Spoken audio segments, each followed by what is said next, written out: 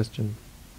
Can I use meditation to help deal with constant stress, anxiety, and self-consciousness to be more courageous and more at peace with myself? I think I answer a lot of these in my videos on why everyone should meditate. So I'm not going to go into much detail there.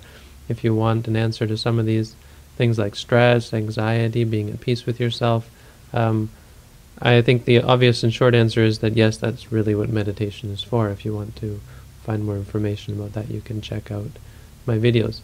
One aspect of what you're asking is the self-consciousness and the courage, which is a question I actually do get a lot, and it has to be answered, I think, a little bit differently, because courage does play an important part in Buddhism. Courage is something that comes from being a moral person. It's something that comes from being a wise person. The Buddha outlined several key elements. They're called the Vaisarajya Dhamma. They are things that tend to lead to courage, and they're things like morality. If you're a moral person, then it makes you courageous. If you're a wise person, it makes you courageous. If you're an energetic person, it makes you courageous. There are several there, and it's basically good qualities of the mind. So the practice of meditation does make you more courageous. But I think the more important in the long term is to give up your attachment to self and your thought that you have to be assertive and you have to get your way and you have to be able to stand up for yourself and so on, because this has to do with the self, and this is not the way of Buddhism. In Buddhism, we're teaching to give up the self, so that you tend to accept things more than trying to be in charge and control, and so on. The best way to overcome self-consciousness and timidity is to let go of your fear and let go of your attachment to self. Let go of the idea that somehow it's important to be something, or to be to be in other people's esteem, because then your happiness is always dependent on other people. It's dependent on what they think of you. It's dependent on external stimulus. If you're afraid, this is looking at things from the outside in. In Buddhism, all we do is change that and look at things from the inside out.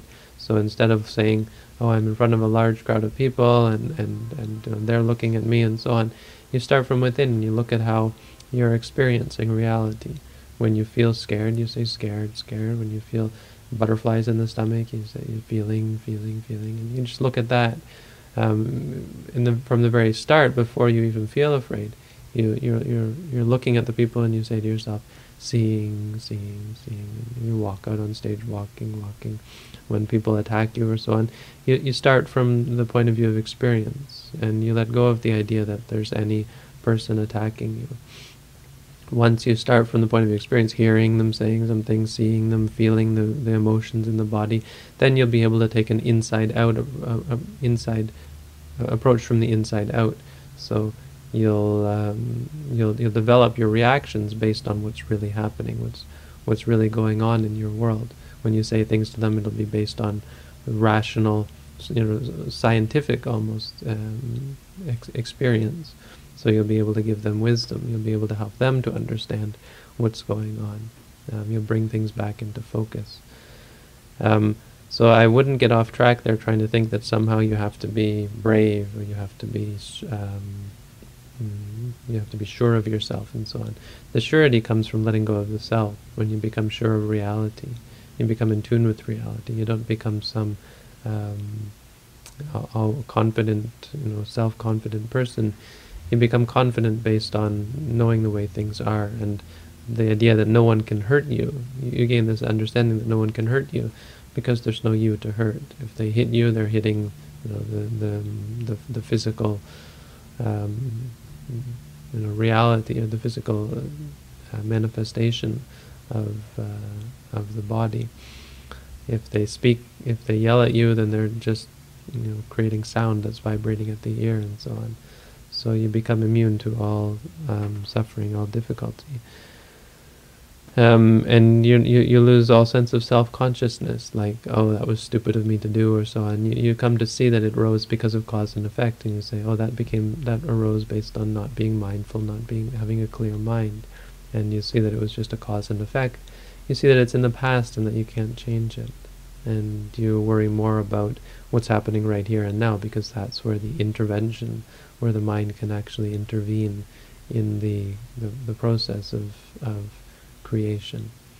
Okay, so I hope that helps. Please do check out my other videos, and wish you all the best in your practice.